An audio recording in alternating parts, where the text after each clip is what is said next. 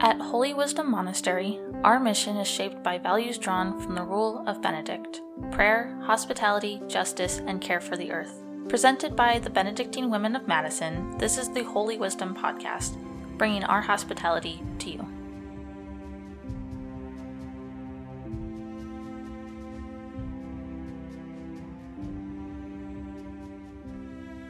Hello, everyone, and welcome to the Holy Wisdom Podcast. I'm your host, Brooke, and today I am here with Denise West. She is a sister here at the monastery. This is her first time being on the podcast, and I'm really excited to be able to introduce her.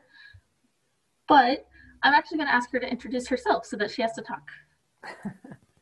Hi, I'm Sister Denise. I've been here for about 5.5 years, made profession 3 years ago.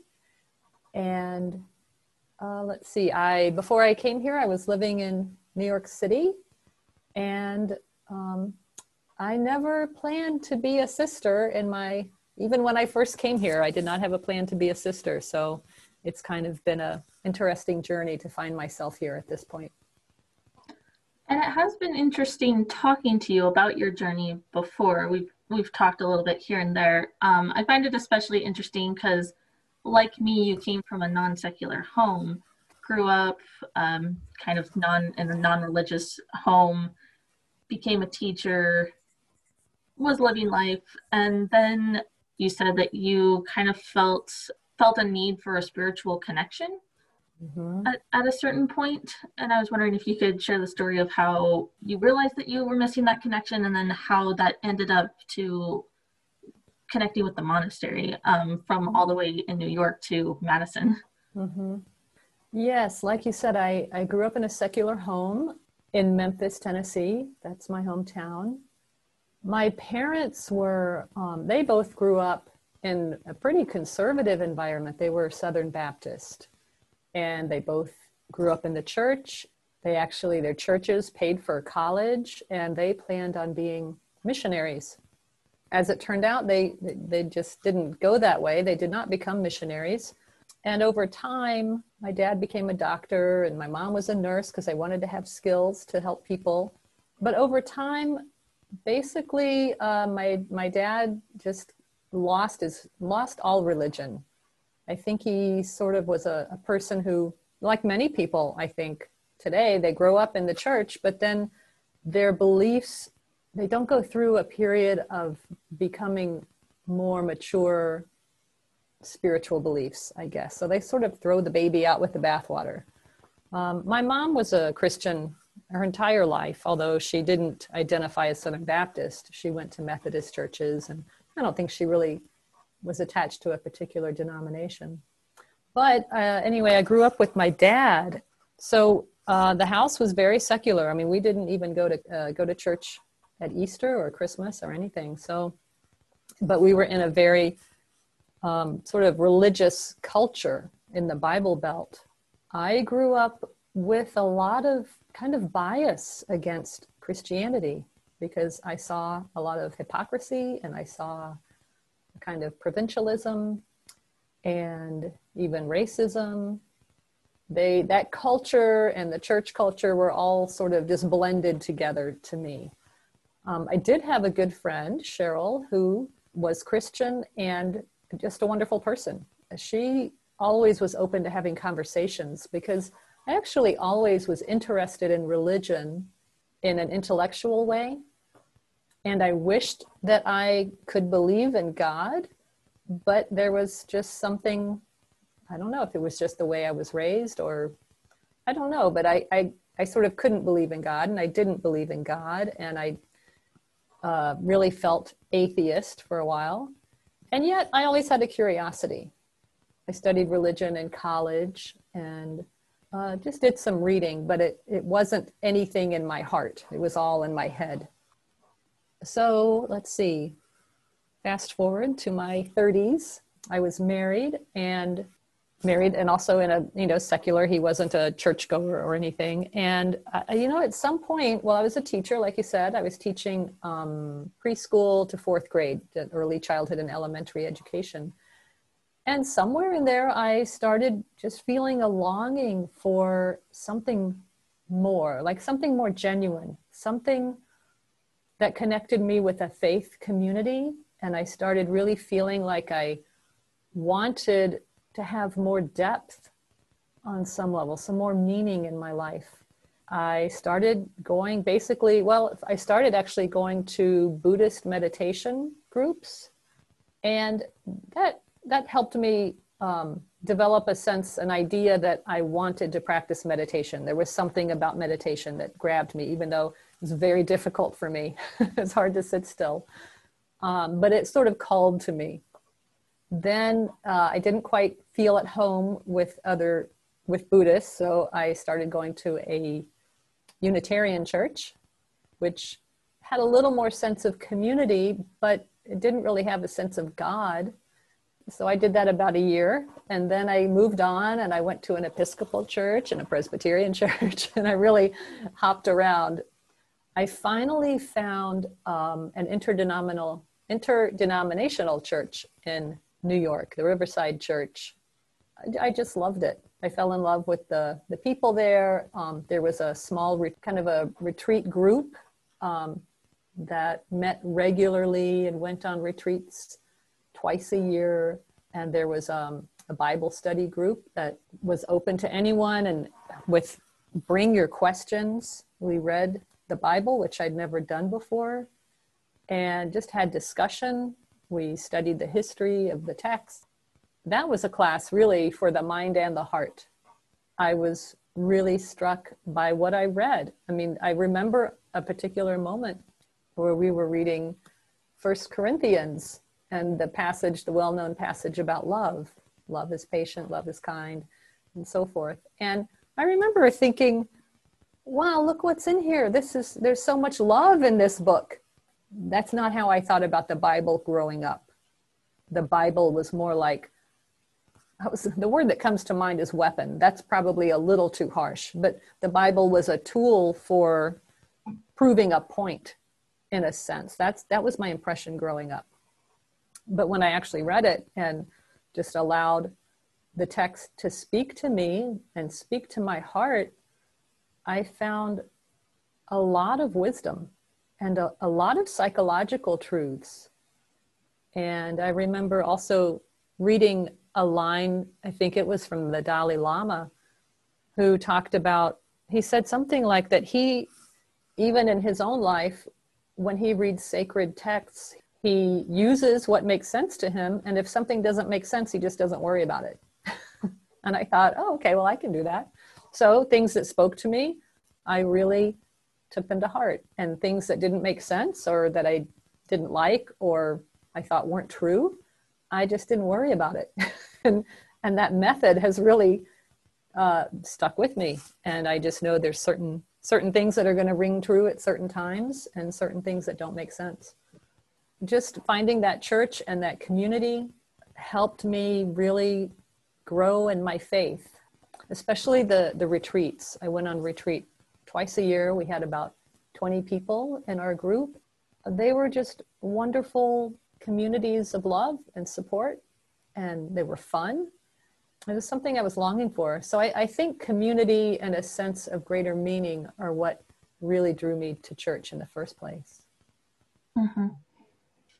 It's interesting hearing you talk about how, as you got older, started feeling this, lack of connection and started getting more curious from a faithful standpoint, not just an intellectual one.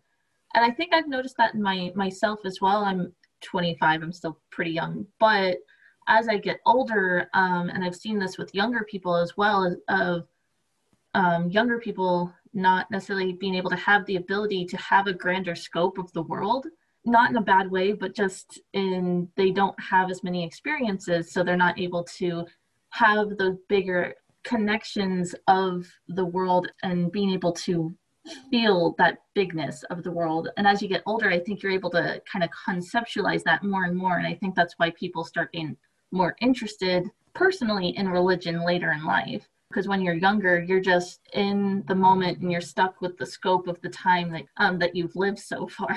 And I Mm-hmm. don't mean that as a bad thing towards younger people, towards teenagers and whatnot. I think it's really interesting and really cool. They get a different perspective because of that.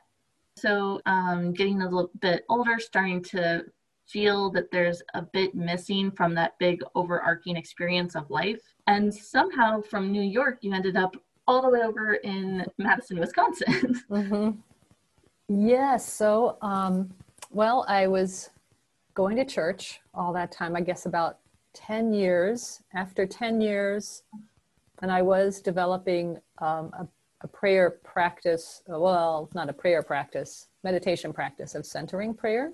There was a minister at my church who started a group. He had been doing centering prayer for 20 years. I was really glad to find that because I had been looking for a meditation practice in the Christian tradition. At least at the time, there just weren't many Christian meditation groups. And I'd been searching for people to sit with. So that was going on at church for a few years. And I really was just becoming aware. I mean, as a Protestant, and as growing up secular, I'd been completely oblivious to the contemplative tradition in Christianity. And I remember I would be reading online. I found Thomas Keating online, and he was talking about asceticism and different practices, monastic practices, I suppose, and Christian practices. And I thought, well, how come I've never heard of these things? And I was very curious and very drawn to them. So I guess it was about 2015, I was looking for a place to go over the summer. I'd been on a few centering prayer retreats, and I was also thinking I might want to do something different in my career. I wasn't sure I wanted to stay a teacher. I was feeling a little dissatisfied, even though I loved teaching, but I wasn't thrilled with the direction teaching was going, being very kind of data driven. And Trust me, the rest of us that were in the I system know, weren't thrilled with it either. I know. And when I went to graduate school, I was trained to be like a teacher of the whole child, into interdisciplinary curriculum. And that was present to a certain extent, and partly it was just feeling like it wasn't a good fit anymore. So I was really just open to maybe a career transition or maybe moving somewhere else, or maybe I just needed a different school. I wasn't sure. So I was looking for a place to go in the summer, like a monastery, somewhere to go for like a month. I thought maybe a month-long silent retreat or something. I think I was searching for something, just to get me out of I felt like I was in a rut a little bit. So I was Googling and I found a newsletter that described a program the monastery had at the time where women could come and live for 6 months and then learn spiritual practices and live with the sisters and come to prayer and work in the garden and then go back home. So it was a 6-month immersive experience. And it was in the newsletter. I went, of course, over to the website, and just looking at the website of Holy Wisdom, I thought, wow, that looks like a place that is really alive with creativity and the outdoors, connected to nature. I was just like, wow, that looks terrific. So I felt very inspired. And really at the moment, I thought, well, that's what I'm going to do. I mean, it just was one of those things that just hit me like, yes, I'm going to go there. But of course, there was an application process. So I called the monastery and spoke to someone, and they were actually having a weekend retreat in a couple of weeks at the time. So I just booked my ticket and came out here and spent a weekend. And I just kept coming back. So the weekend was good. There's sort of a mutual discernment process for spending longer periods of time at the monastery. You can't just walk in and spend 6 months because you're living with people, living with sisters in our home. So I came for a weekend. Then a couple of months later, when school was out, I came back for 2 weeks and lived with the sisters. And then they accepted me into the program, and I came back in September 2015. So thanks to the internet, that's how I found the monastery. And I had a wonderful 6 months here. I came in September and left about, I think April 1st is when I left. I actually was baptized here because even though I'd been going to church for 10 years, I guess you could say I'm one of those people that has a little bit of fear of commitment. So even though I'd been going to church for 10 years, I hadn't been baptized.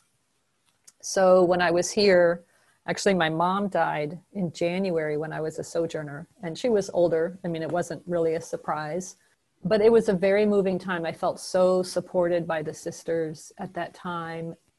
Anyway, as I came close to finishing my 6 months, I had always imagined I'd go back to New York and be baptized there, because that's where really I became a Christian. But something felt so significant here. So I actually was baptized here at the Easter Vigil in 2016. And that was an amazing day. I felt so surrounded by love and so welcomed. That was a sacred moment in my life. But I had no intention of being a sister, even at that time. I thought, I'm going to go home. I want to follow. Well, I forgot to mention that I did get a divorce in there. Obviously, I'm not a married sister. So I wanted to go back home and fall in love and get married and maybe have a different career. I didn't know. I hadn't done much discernment about my career. I was really just immersed in the life here. I did go back to New York. It was about, I don't know, a month and a half or 2 months, and I wasn't feeling called to something else. I didn't have any clarity about what's next. And over time, I just was missing the monastery, and I was thinking, really all I want to do is go back there. I didn't have any energy around a new career, or I just didn't. So I worked with my spiritual director and I just had a conversation with a man that I met on how you run into people. And I just met this guy there. And I remember talking with him, and we exchanged phone numbers. And I just had this epiphany, like, oh, actually, this doesn't interest me. I'm really not interested in going out with this person. And it was just a moment of like, wow, I don't think this is what I want, which was shocking and terrifying, to be frank.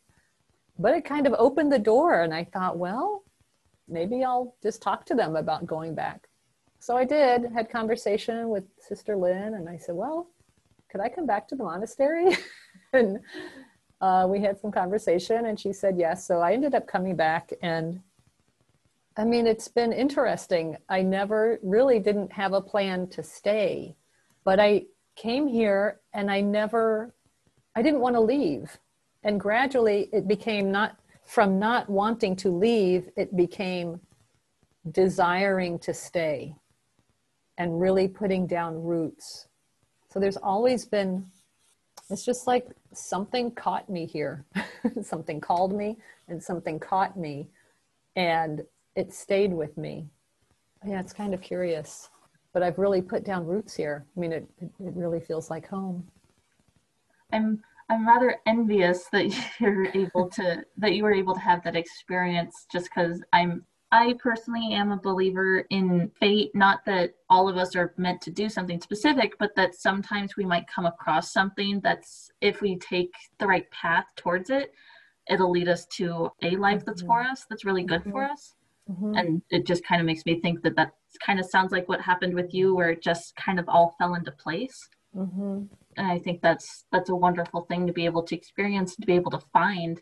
With that, I kind of wonder, because I kind of want to think about coming back to now, to present day, because now you've been at the monastery for a little bit. Mm-hmm.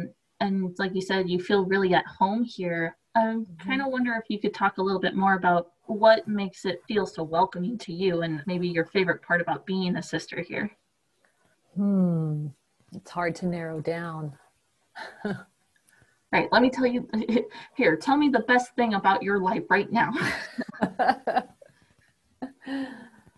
Well, I mean, the word you use, welcome. I mean, the Benedictine charism is hospitality. That's a piece of our charism, prayer and hospitality. I remember just when I first came here, feeling this big love. I still feel that. I still feel an immense welcome here, a sense of belonging and connectedness. that answers a longing that I've had, I think, probably most of my life. I don't know if I've always been conscious of it or would call it that, but there's a way that I feel centered in my life here that comes from different aspects of life here. It comes from the community, people I live with. It comes from the oblates and volunteers and guests who come here, those relationships. It comes from prayer, the liturgy of the hours. We pray 3 times a day, and that draws me to consciousness of God. I mean, really, the awareness of God is what's really grown in my heart, and that's how my faith has grown. From a dim sense of God out there, and when I first came, I really wanted to discover what I meant by God. What does that mean? Because I didn't believe in God like Zeus in the sky, which is sort of how the concept of God that I was raised with. I think that's what I rejected. So what did I mean by God? And so I've grown in an awareness of the presence of the divine that some people call God and other people have other names, but a real sense of reality and of love as a driving force of the universe. And I don't always feel connected with that, but I do trust in its presence, even when I don't feel connected.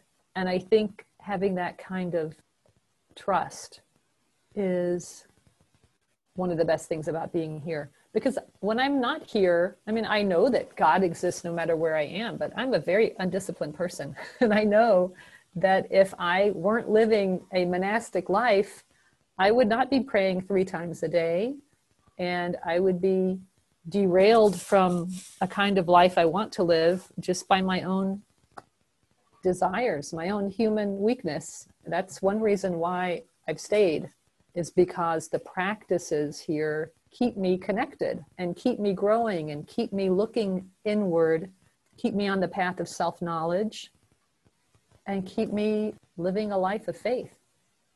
Because truly, I'm a very weak, I'm very weak-willed. I have to be constantly inspired.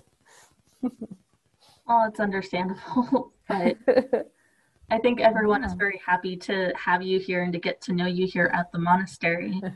With that, I think that is such a beautiful note to end on, just that relationship that you've been able to build here. And with that, I thank you, lovely listeners, for tuning into this episode. And Denise, thank you for coming on. I really appreciate it. Thank you for having me. It's been fun talking to you, Brooke. And thanks. Yeah, this was a joy. Yeah. All right. Now, everyone, remember to tune in for the next episode. We'll be premiering next month on the first Wednesday. And with that, I will talk to y'all later. Bye.